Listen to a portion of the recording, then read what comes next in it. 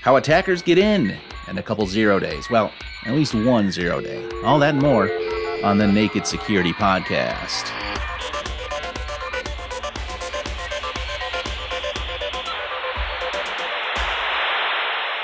Welcome to the podcast, everybody. I am Doug Aamoth, and he is Paul Ducklin. Hello, Doug. Well, let's start with a little tech history. I'd like to bring to your attention that this week, on June 8th, 1978, Intel released the 8086, a 16-bit microprocessor that gave rise to the x86 architecture, which has been used in approximately 1 bajillion IBM PC-compatible computers over the years. Ironically, the original IBM PC used the slower, less expensive 8-bit Intel 8088 chip. Yes, you'd think that the 8-bit chip would come out first, and then it would be upgraded to the 8086. No, sir. Yeah. Hey, let's do the cheap version. I suppose it's like when you've got your big block V8 that isn't selling very well, but people like the styling.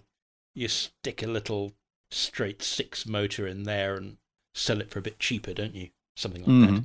I think I'm maybe showing my automotive age there, Doug. It's so long since I had a car. Do you still even get V8s anymore? Or are they considered infra dignitatem these days? Yeah, I don't know. I just filled up my car. It was $72, and so that's it. I think that's a V6. So I wouldn't want to know what a V8 costs to fill up nowadays. Oh, I thought you were going to say I just filled up my car and it was 72 kilowatt hours. I don't know about you, Paul, but I have delighted several times over the years in the x86 architecture. So thank you, Intel, for bringing that out. And something we don't delight in around here is adversaries, cyber criminals. And we have a big report out called the Active Adversary Playbook 2022. And it's a look at how the bad guys get into your network. We looked at 144 real-life cases that our Sophos Rapid Response team tackled during 2021 and found out some interesting insights, Paul. Yes, this was done by friend and colleague John Shire.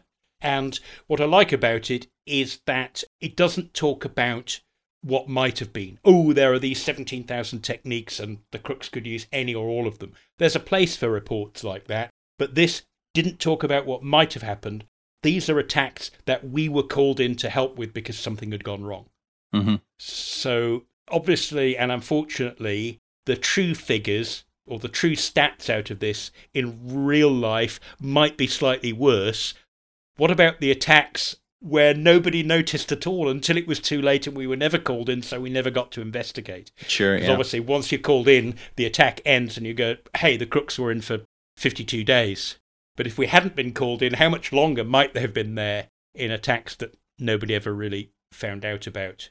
So I like this report because it's absolutely based on Sophos Rapid Response. It gives you a fantastic idea, like I said, not of what might have happened, but what did happen. So, you know, if you're a sort of risk management type or you want to know what are the things that I should do first if I haven't done already, then this is a great way to focus your mind on where to start. Doesn't mean that you can put off doing all the other things forever, but if, like most cybersecurity responders, you're struggling with budget and time, then this makes sure that you haven't left out the things that you really should have done first because they give you what you might say the biggest bang for the buck.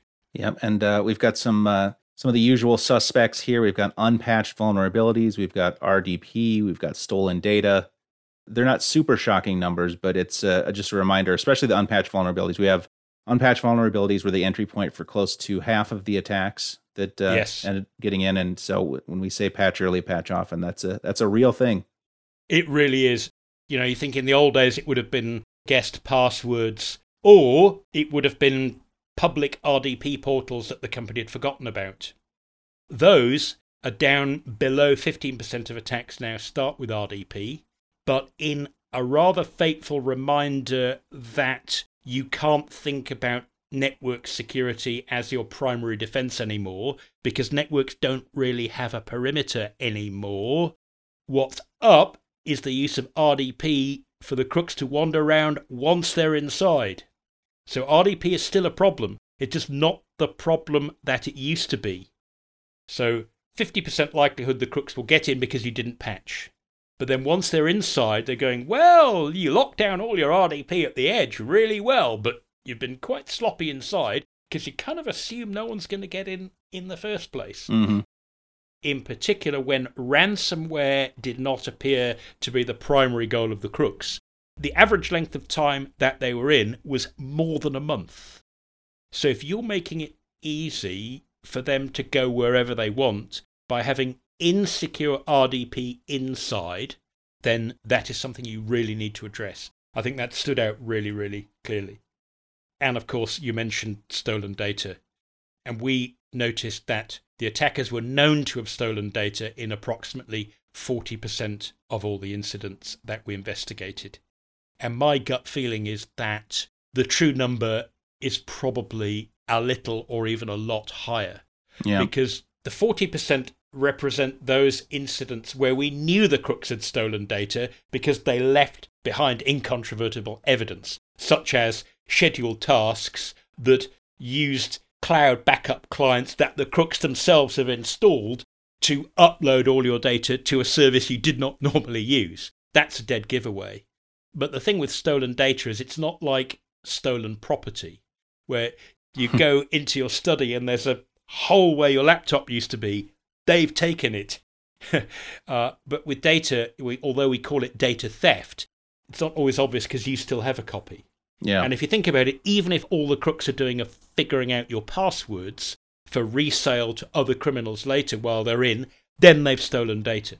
So when we say 40% had stolen data, that pretty much means that they harvested it with industrial quality equipment. Okay, so those were non-ransomware attacks with those long dwell times. And I guess, Paul, could you kind of make the argument that you'd almost, not that you want either, but a ransomware attack is pretty cut and dried and over with. They get in, maybe they're there for a little bit, but boom, ransomware. And you can either restore from backup, get your files back, deal with it. Is that a more optimal situation than having someone effectively like living in your basement for a month without you knowing it and just kind of rooting around your house when you're not home? I suspect that your choice of words, cut and dried and more optimal. I know what you're saying there, Doug. Yeah. Is it less worse? Yeah.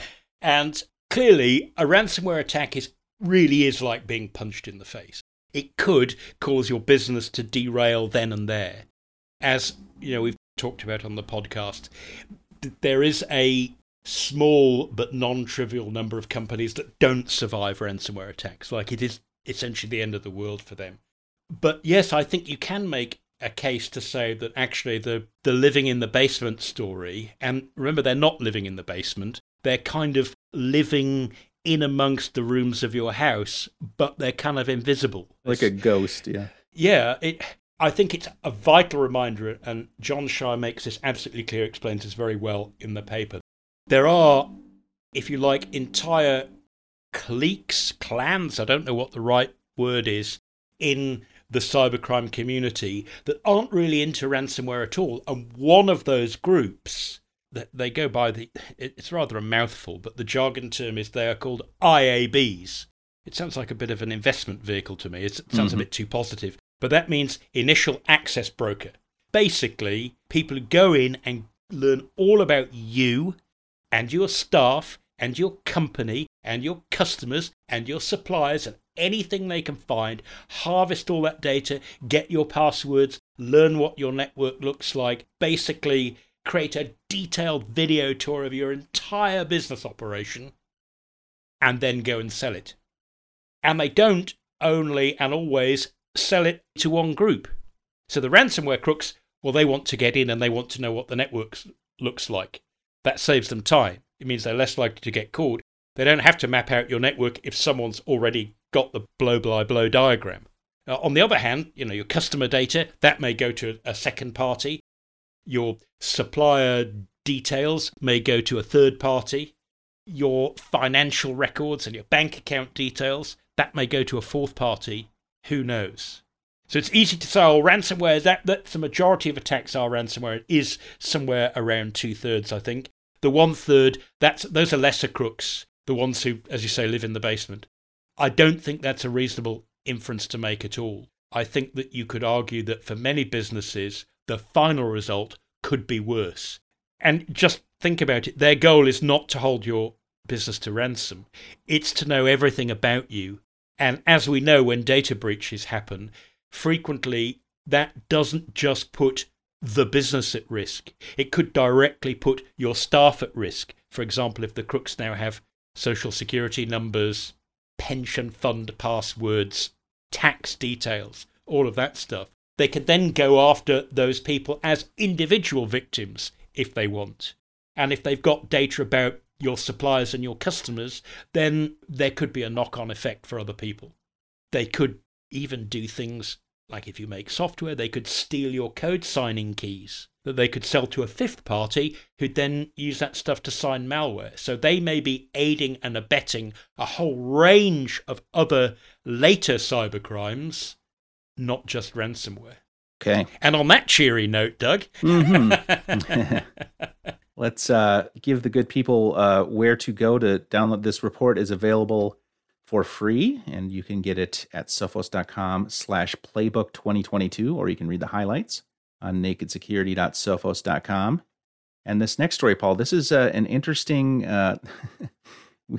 we talked a little bit about the Microsoft Felina bug last week. This is similar. This is Windows, the search URL handling. And the question here is this a feature or a 0-day? Yes, I wrote this up on Naked Security in the aftermath of the so-called Felina vulnerability. That's where you can have a URL buried in a Word file that when you open the Word file, it causes the Microsoft Diagnostic Toolkit to open and tells it, hey, the diagnosis involves you running this PowerShell code.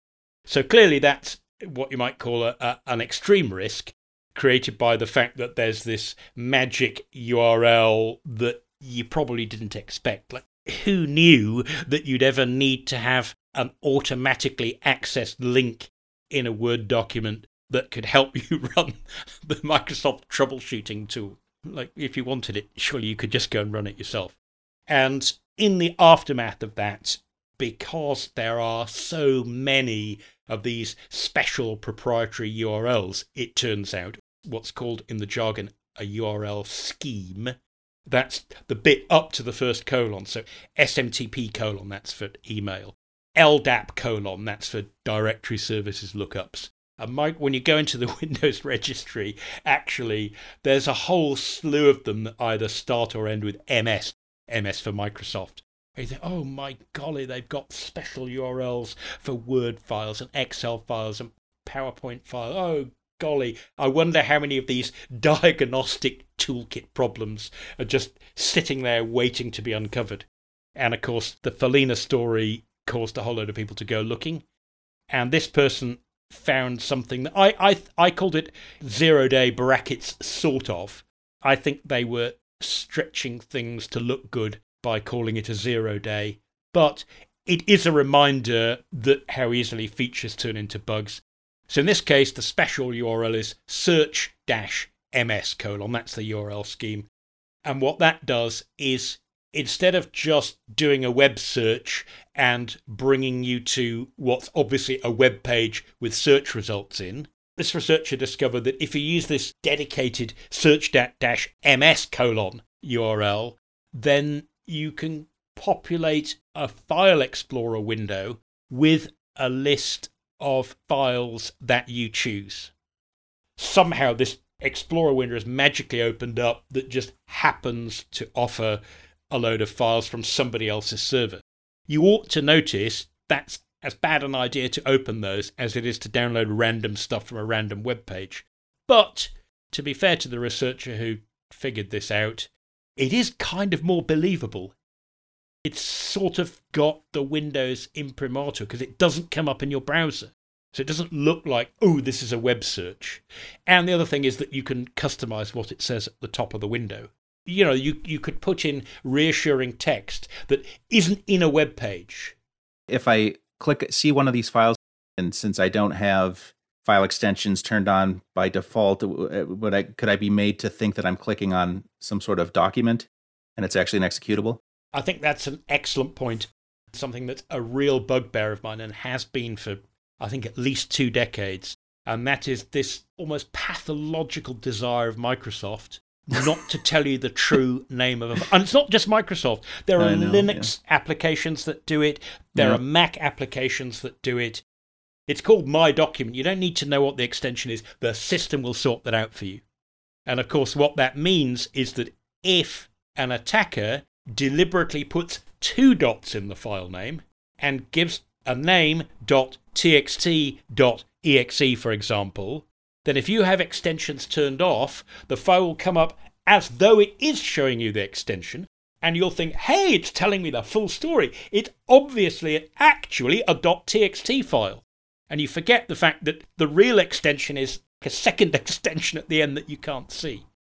And that is a real problem in this case. So by default, I think you could much more easily be tricked than, like I said, just landing on a website.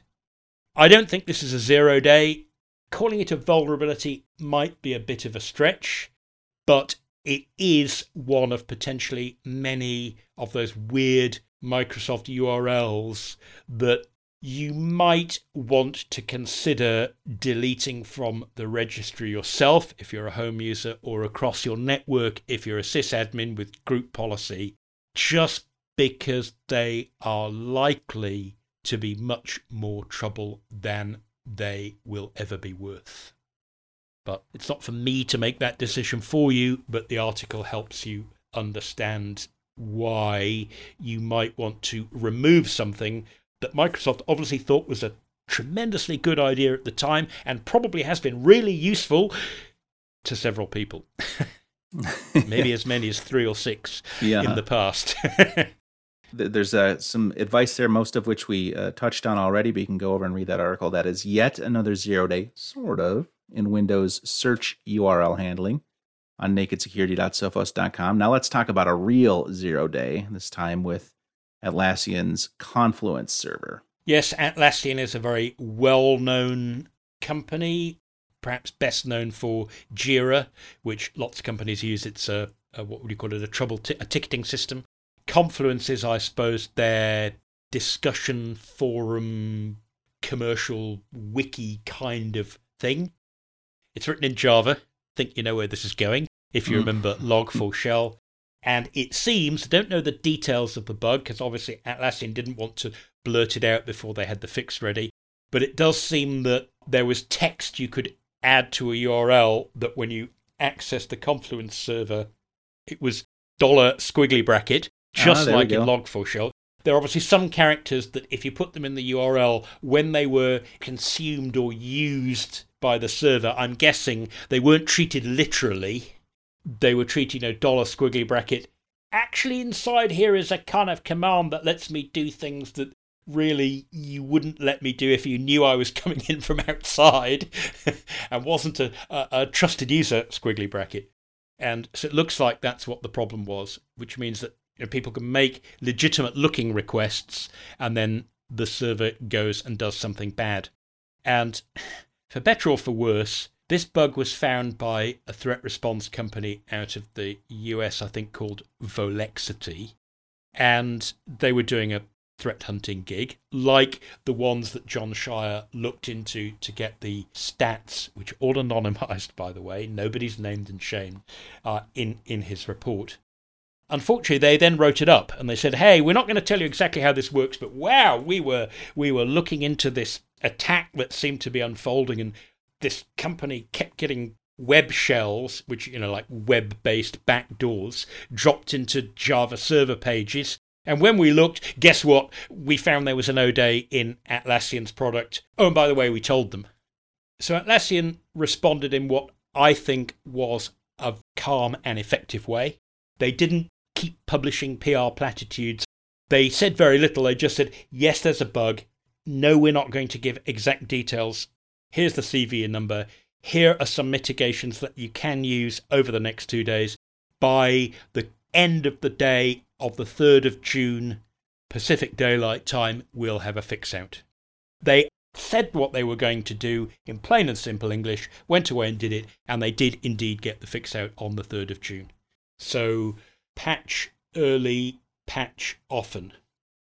And they said, if you're one of those companies that just takes 17 weeks of committee meetings to decide to go through an official update, and you actually want to get the fix out, here's a way you can do it by hand. So you have to delete 2 Java archive files, jar files, product modules, and replace them with updated ones. And there's an extra little .class file, a compiled Java file, that you insert to complete a temporary fix. So I thought that was a good response, but it was a 0 day. It was a difficult situation for Atlassian because the company that found it and reported to them couldn't resist getting their own 15 minutes of fame by telling everyone about it before the fix was available. So I think this is a good one, Doug. It's kind of an all's well that ends well situation. Unless you're still dithering about patching. Don't delay. Definitely do it today. All right. Well, that is Atlassian announces 0-day hole in Confluence Server. Update now on nakedsecurity.sophos.com. And as the sun begins to slowly set on our show for this week, it's time to hear from one of our readers on the Windows search URL handling story. Reader Bill writes, "Yuck. I just went into the registry to see what other, quote, undocumented features, end quote, are in the HKey class's root. What did I find? Job security," which tickled me to no end when I read that. Yes, I think that reflects the sort of spirit of the researcher who said, "Oh, I think I found another 0 day." You know, it just goes to show that when somebody finds a way, like with the Follina bug, to exploit what used to be considered a feature, you shouldn't be surprised, and it's not a bad thing if that spurs a whole load of researchers to seek their 15 minutes of fame by saying, "Hey, let me go and look at all this other stuff." I think what Bill was getting at there is that when it comes to magic registry settings that let URLs trigger behavior that isn't in any book anywhere and isn't in the official guide to all the types of URL you'll ever see in the whole world, when you get very long lists like that of things that people thought were a feature at one time, well, that is a reminder that sometimes in coding and in cybersecurity, less, Douglas, is very much more. Absolutely. And again, thank you for that comment, Bill, for making us laugh. Hit the nail right on the head. Nailed it. And made me laugh as well. Yeah. But after laughing, I thought, it's kind of not really a joke. Yeah, he's right. And if you have an interesting story, comment, or question you'd like to submit, we'd love to read it on the podcast. You can email tips@sophos.com. You can comment on any one of our articles, or you can hit us up on social at Naked Security. That is our show for today. Thanks very much for listening. For Paul Ducklin, I'm Doug Aamoth, reminding you until next time to stay secure.